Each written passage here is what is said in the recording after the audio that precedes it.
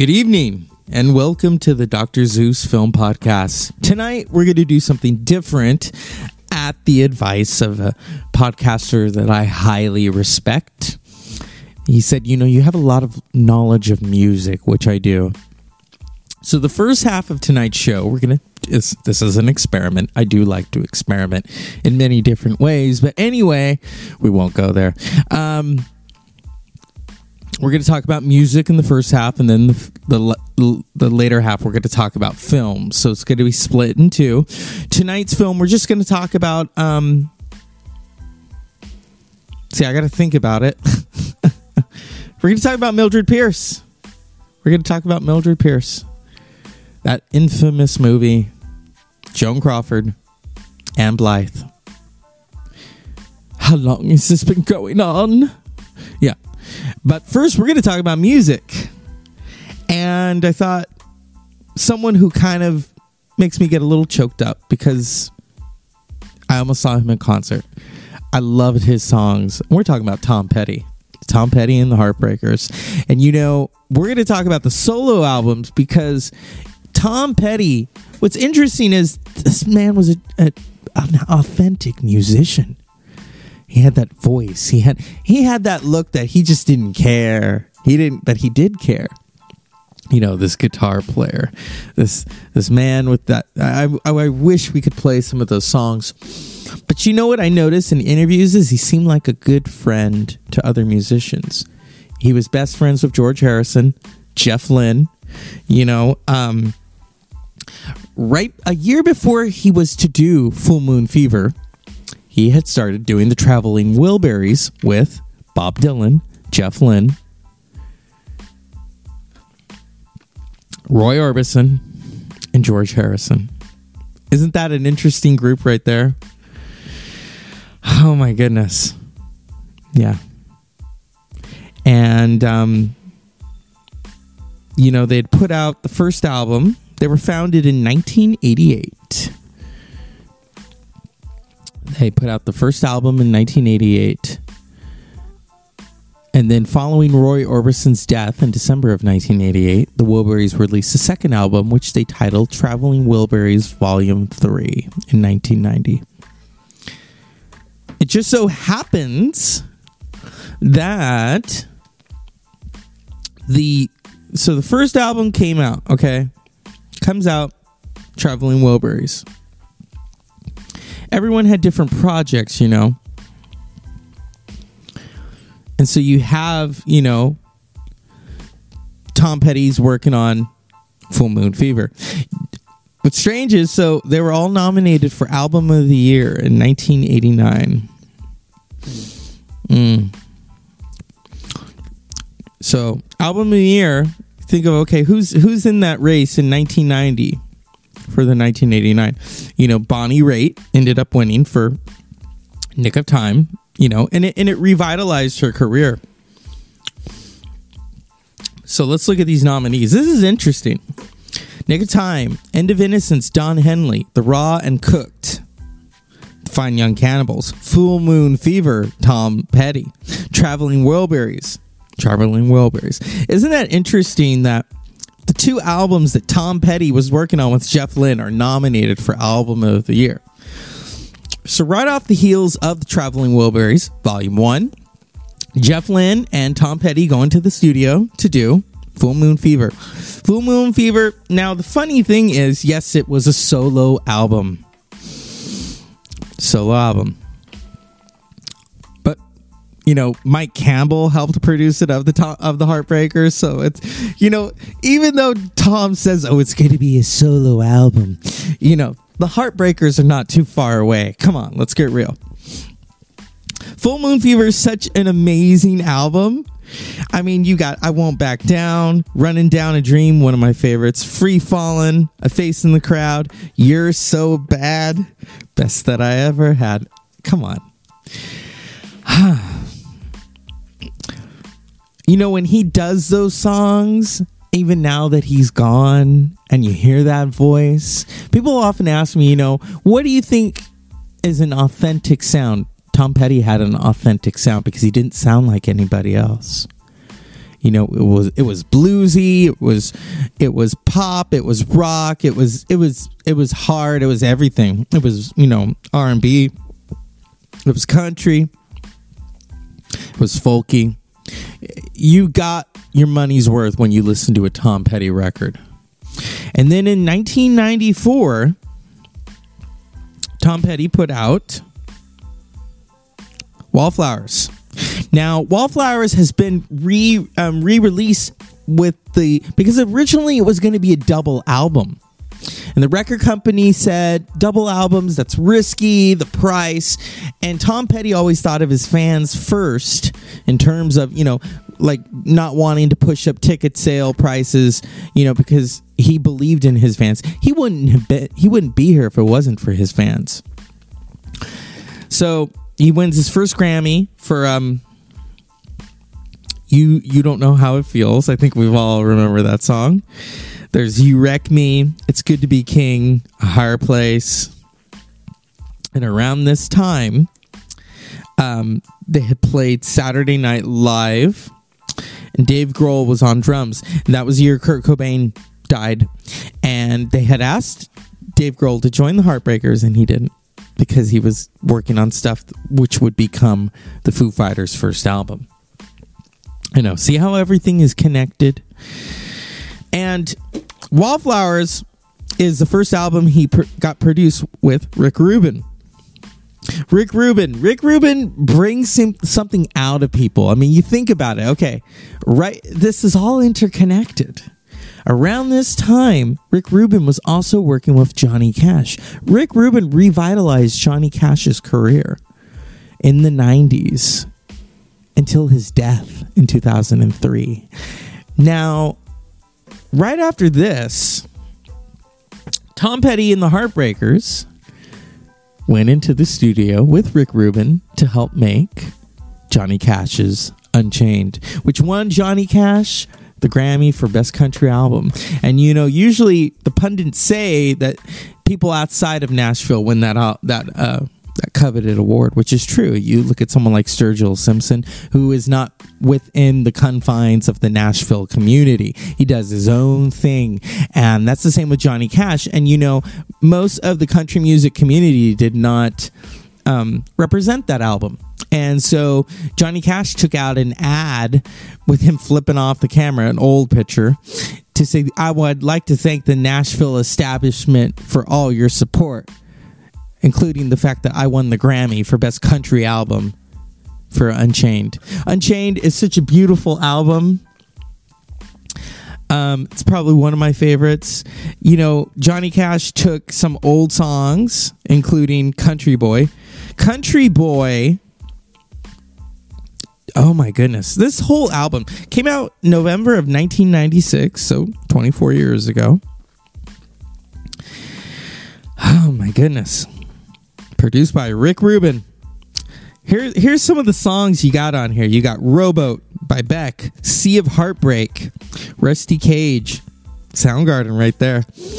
The One Rose That's Left in My Heart, Country Boy, Memories Are Made of This, Spiritual, The Kneeling Drunkard's Plea, Southern Accents, of course by Tom Petty, Mean-Eyed Cat, Meet Me in Heaven, I Never Picked Cotton, Unchained, I've Been Everywhere. Oh, yes. Oh, yes, you have, Mr. Cash. So, Country Boy, from what I okay. Because if there are early versions of Country Boy, and what I love is that this Country Boy, his song, not me. I did grow up in the country, by the way. So this country song, Country Boy, you know, has a more of a Rick Rubin feel to it. You can hear it. If you thought Rowboat was rocking, okay, this wasn't the first time that Johnny Cash covered Tom Petty and the Heartbreakers. He also did I Won't Back Down.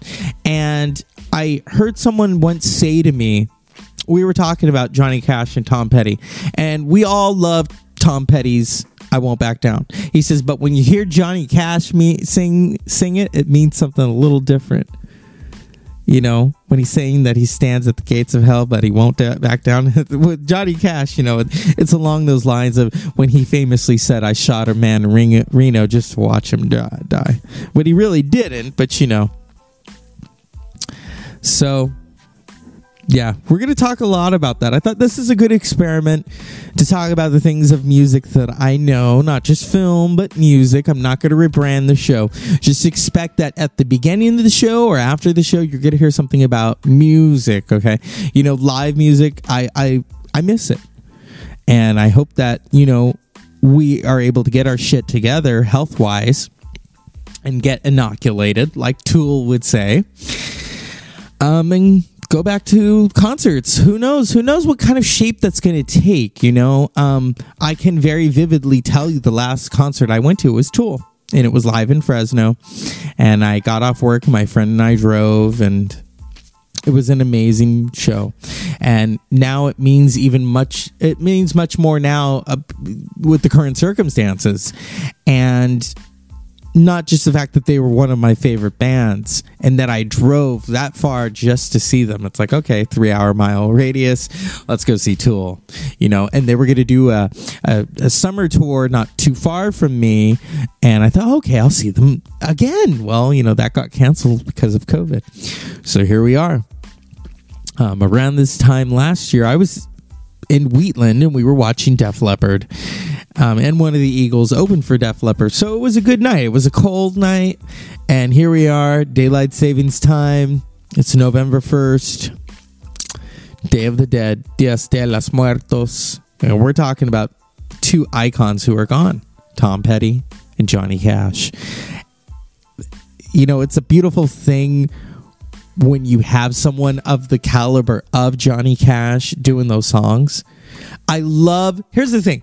I love Soundgarden. I grew up listening to Soundgarden. I think Chris Cornell was one of the best singers ever. But I have a hard time now listening to Rusty Cage because when I hear it, I also hear Johnny Cash doing it. So it's as much as Soundgarden song as it is Johnny Cash's. The same could be said when he did Nine Inch Nails' Hurt. And even Trent Reznor said that. Trent Reznor said that Johnny Cash doing his song Hurt, it gave it a whole new life. And that's the beauty of music. That's the power of music. We live in such a divided world and people get all, you know, upset. I mean, the administration is going after someone like Billie Eilish. That's the other thing I'll tell you. You know, there are a lot of the young artists we don't get. It's like, oh, what is that? I was so wrong when it came to Billie Eilish. And my little niece was playing on her iPad one day. And I hear this song, Bad Guy. And I'm like, who the heck is that? Should you be listening to that? And I'm listening to it. I'm like, okay, I like this. And then I heard When the Party's Over. And I was like, oh my God. So, you know, even at this point, I'm surprised. So the fact that the administration is gunning for her, get a life. Art always heals wounds. So, you know. So, yeah, this is the beginning of something different. We're going to talk about music. We're going to talk about movies, maybe art, you know. But I encourage you, go listen to Full Moon Fever, Tom Petty, with some of the Heartbreakers on there. The Traveling Wilburys, Volume 1, and Johnny Cash's Unchained. There's something beautiful in each of those albums. 3 albums. I always go, you know, there's a number thing here. And Rick Rubin. You know, Rick Rubin really, when he puts a stamp on something, you can hear it. You know what I mean? He worked with the Dixie Chicks. He really brought something out of them that was different. A little more of an aggression. A little more of a tone. I mean, you think of his main band that he works with are the Red Hot Chili Peppers. And think of that sound. Think of how they're able to freeform and flow everything that comes out of the Red Hot Chili Peppers. You know? So as always, well, I can't say it because you have another show coming up. So stay tuned. Dr. Zeus Film Podcast coming up.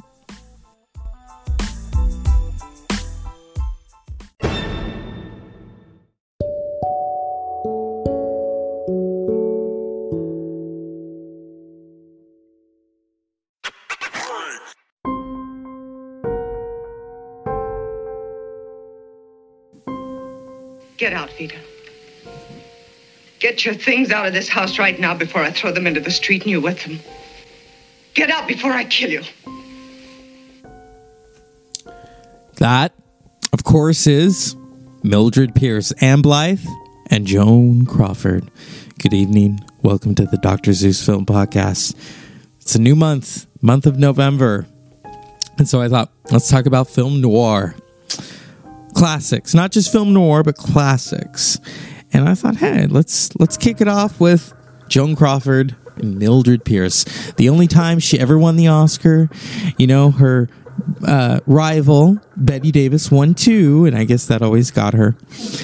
Mildred Pierce, 1945, directed by Michael Curtiz, who had also done Casablanca.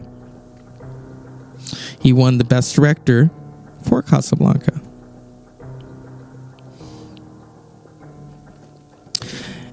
It was around this time that Joan Crawford had left MGM.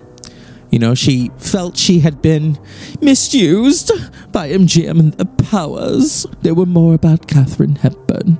And she went over to Warner Brothers. Now, meanwhile, Bette Davis was at Warner Brothers, was about to leave, and it always felt misrepresented at Warner Brothers. She felt they jerked her around, and that pissed her off, even after 2 Oscar wins. Along came Mildred Pierce. This was a movie that really revived Joan Crawford's career. It's one of those, it's a classic, The working title for Mildred Pierce was House on the Sand. The filming began on December 7th, 1944. In 1942, 2 years earlier, Joan Crawford had been released from Metro-Goldwyn-Mayer due to mutual agreement. Crawford campaigned for the lead role in Mildred Pierce, which most lead actresses did not want because of the implied age as mother of a teenage daughter. Warner Brothers and director Michael Curtiz had originally wanted Bette Davis to play the title role, but she declined. Curtiz did not want Joan Crawford to play the part. He campaigned for Barbara Stanwyck, who was working on My Reputation at the time. When he learned that Stanwyck was not, however, going to be cast, he then tried to recruit either Olivia de Havilland or Joan Fontaine to play Mildred. Although both were all only in their 20s, he ultimately approved Crawford's casting after seeing her screen test. Even so, the director and the star were often at odds on the set, and producer Jerry Wald acting as peacemaker. The film was a box office success. According to Warner Brothers, it earned $3,483,000 domestically.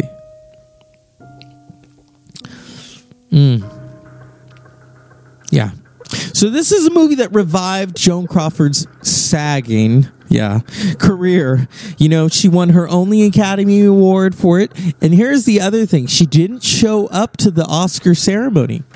She said she was sick. And in Joan Crawford terms, it's, I don't want to go, because the fear of losing. She wins. She accepts in bed. I think we've all seen Mommy Dearest.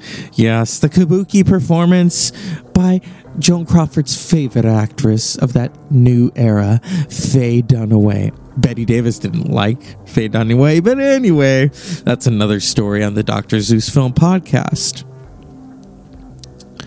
So, Mildred Pierce went on to be nominated at the 1946 Oscars for Best Actress in a Supporting Role, Eve Arden, Best Actress in a Supporting Role, Ann Blythe, Best Black and White Cinematography, Ernest Heller, Best Picture, Jerry Wald, Best Screenplay Writing, Ronald McGall. And it won Joan Crawford her only Academy Award for Best Actress. She wasn't even nominated for Baby Jane. That pissed her off. She was nominated again for, I think it was, Humoresque.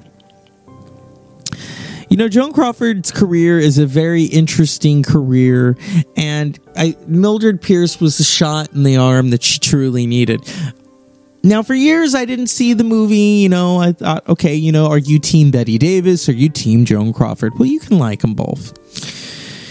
And I remember I asked my grandmother once when we had seen Mommy Dearest, and I said, well, did she really beat that kid? My grandmother's like, I don't care what she did. I like that damn actress. She was my favorite. Her and Bette Davis. So she wasn't Team Bette Davis or Team Joan Crawford because she watched them both. You know, that was her era. And one Sunday, maybe it was early Sunday, I decided to watch TCM, and they were playing Mildred Pierce all the way until maybe 5 a.m. And I watched it, and I understood why my grandmother loved that movie. I thought, okay, she's not playing the bad guy. You know, people, hello, just like that Billie Eilish song, I'm the bad guy. Duh. But in Joan Crawford's case, I think because Mommy Dearest kind of paints her as the bad mom. In retrospect, if you watch Mildred Pierce, she's the good mom, and she's trying to do right by her children. And it's her daughter, played by Anne Blythe, who's still alive. She's in her 90s. Who is the bad child? She's the bad seed. She's the bad seed before the movie, The Bad Seed. This kid is spoiled rotten. She doesn't like that her mother bakes pies. She doesn't, she says, you never tell us about your people. And it's just one of those movies. I mean, it opens with someone getting shot. We've all seen Mildred Pierce. You know, there are some crazy, crazy moments. Butterfly McQueen is in the cast, and Blythe. You know, in fact, in the 2000s, they did like a TV movie of it where Evan Rachel Wood played Vida, and Kate Winslet played Mildred Pierce character. And I was just like, why? I mean, I'm sure it's a great TV movie, you know? But from Mildred's perspective, I was always in the kitchen. And Vida, you think just because you made a little money that you can get a new hairdo and some expensive clothes and turn yourself into a lady? Well, you can't. With this money, I can get away from you. Are you sure you want to know? Yeah. I mean, there's so many... I mean... Yeah. Oh, this is good. You mean you busted up for good? Bert must be crazy. You know, I never did mind being around you, Mildred. You don't? By any chance hear opportunity knocking, do you? Not too much ice in that drink. You're going to make me. I like scotch. I know what you like. With soda. You know, I've always been a little soft in the head where you're concerned. You surprise me. No, this is on the level Bert's gone. Okay, I figure maybe there's a chance for me now, you know? I wouldn't drop dead at the idea of marrying you. Quit kidding. You will you? No, I figure maybe one of these days you might have a weak moment. If I do, I'll send you a telegram. Collect. Easy on the ice, please, will ya? No soda. Sorry, but never had it around. We'll take care of that. Say when? Not for me. I'm not used to it. Take care of that too. You're pretty sure of yourself, aren't you? You've got to be educated, Mildred. You've just joined the biggest army in the world, the great American institution that never gets mentioned on the 4th of July. A grass widow with 2 children to support. Wally, why don't you make an effort to grow up? Why don't you make an effort to forget Bert? Maybe I don't want to. But you'll be lonesome, Mildred. You're not the kind of woman who can get along by herself. Well, I can try. Oh, come on. Get wise. You should be kept on a leash. Now, why can't you be friendly? But I am being friendly. Now I mean it. Friendship is more than lasting than love. Yeah, but it isn't as entertaining. Cut it out, Wally. You make me feel like the Little Red Riding Hood. And I'm the big bad wolf, huh? Nah, Mildred, you've got me wrong. I'm a romantic guy, but I'm not the wolf. Then quit hollering. I know you romantic guys. One crack about the beautiful moon and you're off to the races. Especially when it looks like a sure thing. Here we go again. Did I do something wrong? You'd better go, Wally. No dice, huh? Good night. Well, no dice, no dice. You can't shoot a guy for trying. I just thought maybe, Mildred, I was only kidding. I wouldn't pull any cheap trick like that on you. You know that. Yes, I know. Why, I said goodnight, Wally. I have to powder my nose. Okay, round 1 goes to Mildred. There won't be any round 2. We live in hope. I'll keep on trying. I know, once a week, twice a week. You could marry him if you wanted to. If you married him, maybe we could have a maid like we used to, and a limousine, and maybe a new house. I don't like this house, Mother. Vida, does a new house mean so much to you that you would trade it for me? Trade me for it? I didn't mean it, Mother. I don't care what we have as long as we're together. It's just that there are so many things that we have and haven't got. I know, darling, I know. I want you to have nice things, and you will have them. Wait and see. I'll get you everything, anything you want, I promise. How? I don't know, but I will. I promise. I love you, Vida. I love you, Mother. Really, I do. But let's not be too sticky about it. If you bought the uniform for Lottie, and I certainly can't imagine who else could have bought it for, then why shouldn't she wear it? You've been snooping around ever since I got this job, trying to find out what it is, and now you know, don't you? Know what? Know what, Mother? You knew when you gave that uniform to Lottie that it was mine, didn't you? Your uniform? Yes. I'm waiting tables in a downtown restaurant. My mother a waitress. I took only job I could so you and your sister could eat and have a place to sleep and some clothes on your backs. Aren't the pies bad enough? Did you have to degrade us? Vida, don't talk like that. I'm not really surprised. You've never spoken of your people, who you come from, so perhaps it's natural. Maybe that's why my father... I'm sorry I did that. I'd rather cut off my hand. I never would have taken the job if I hadn't wanted to keep us all together. Besides, I wanted to learn the business best way possible. What kind of business? The restaurant business. I'm planning on opening my own place. There's money in a restaurant if it's run right. You mean we'll be rich? Some people have gotten rich that way. You know, Mildred, in a spring, a young man's fancy lighty turns to what he's been thinking about all winter. It's a good thing California winters are so short. Yeah. Oh my goodness. So many crazy, crazy, crazy moments. Yeah. It's one of those movies where anything happens. It's Monty. He's dead. He said horrible things. He didn't want to be around anymore. He told me to get out, and then he laughed at me. He wouldn't stop laughing, and I told him I'd kill him. He said I didn't have the guts enough. I didn't mean to do it. I didn't mean to, I tell you, but the gun kept going off over and over again. Then he was lying there looking at me, just looking at me. You've got to help me. Give me money to get away, and time. I've got to get away before they find him. I can't get you out of this, Vida. What are you going to do? What are you going to do?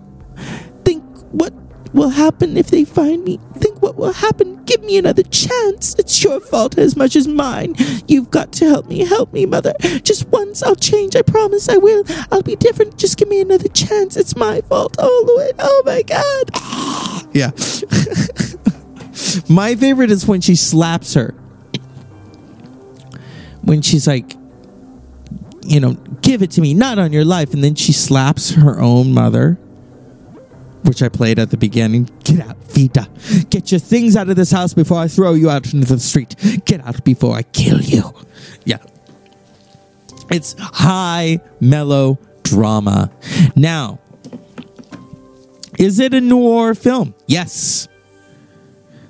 Even Eddie Mueller of TCM calls it film noir because there's some mystery. Okay, it starts off with the murder.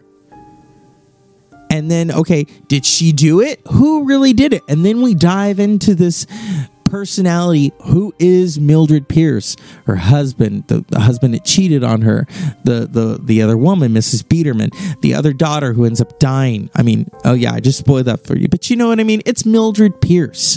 There's a really telling moment between Mildred Pierce, played by Joan Crawford,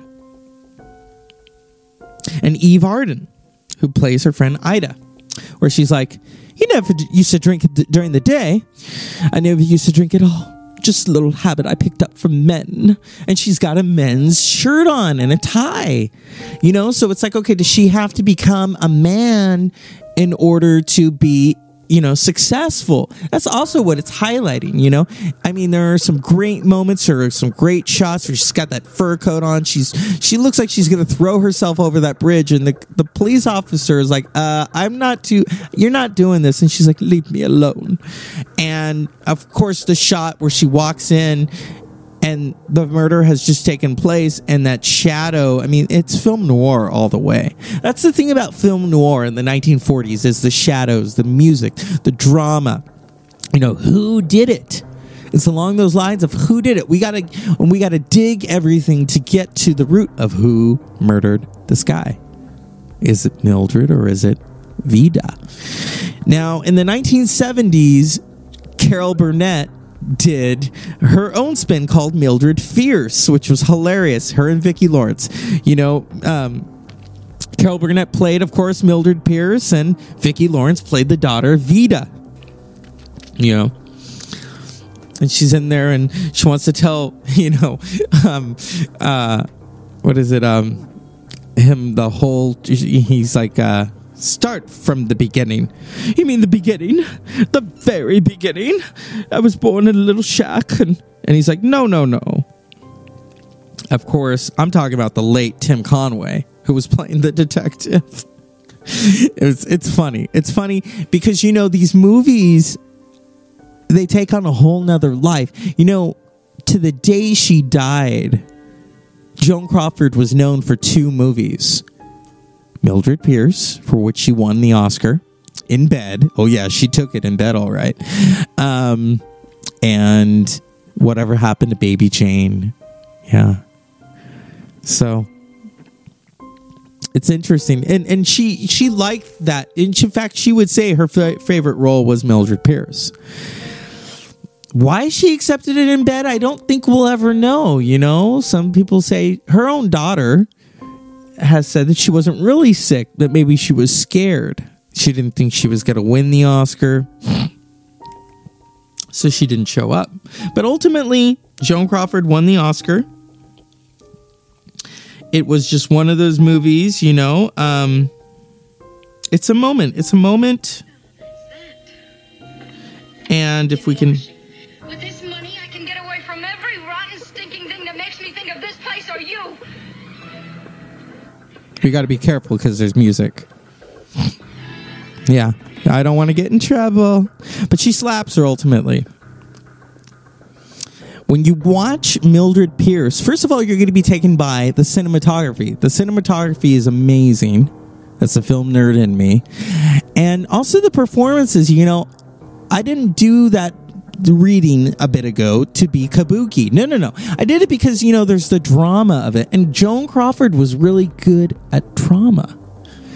And Carol Burnett highlighted that when the first time she did an impression of Joan Crawford, and she was a career woman, and she just kind of took it to that moment. You know, she wasn't making fun of Joan Crawford. She was just saying how it was very high drama, especially for 1945. So Mildred Pierce became a big blockbuster of 1945 to the surprise of many at Warner Brothers.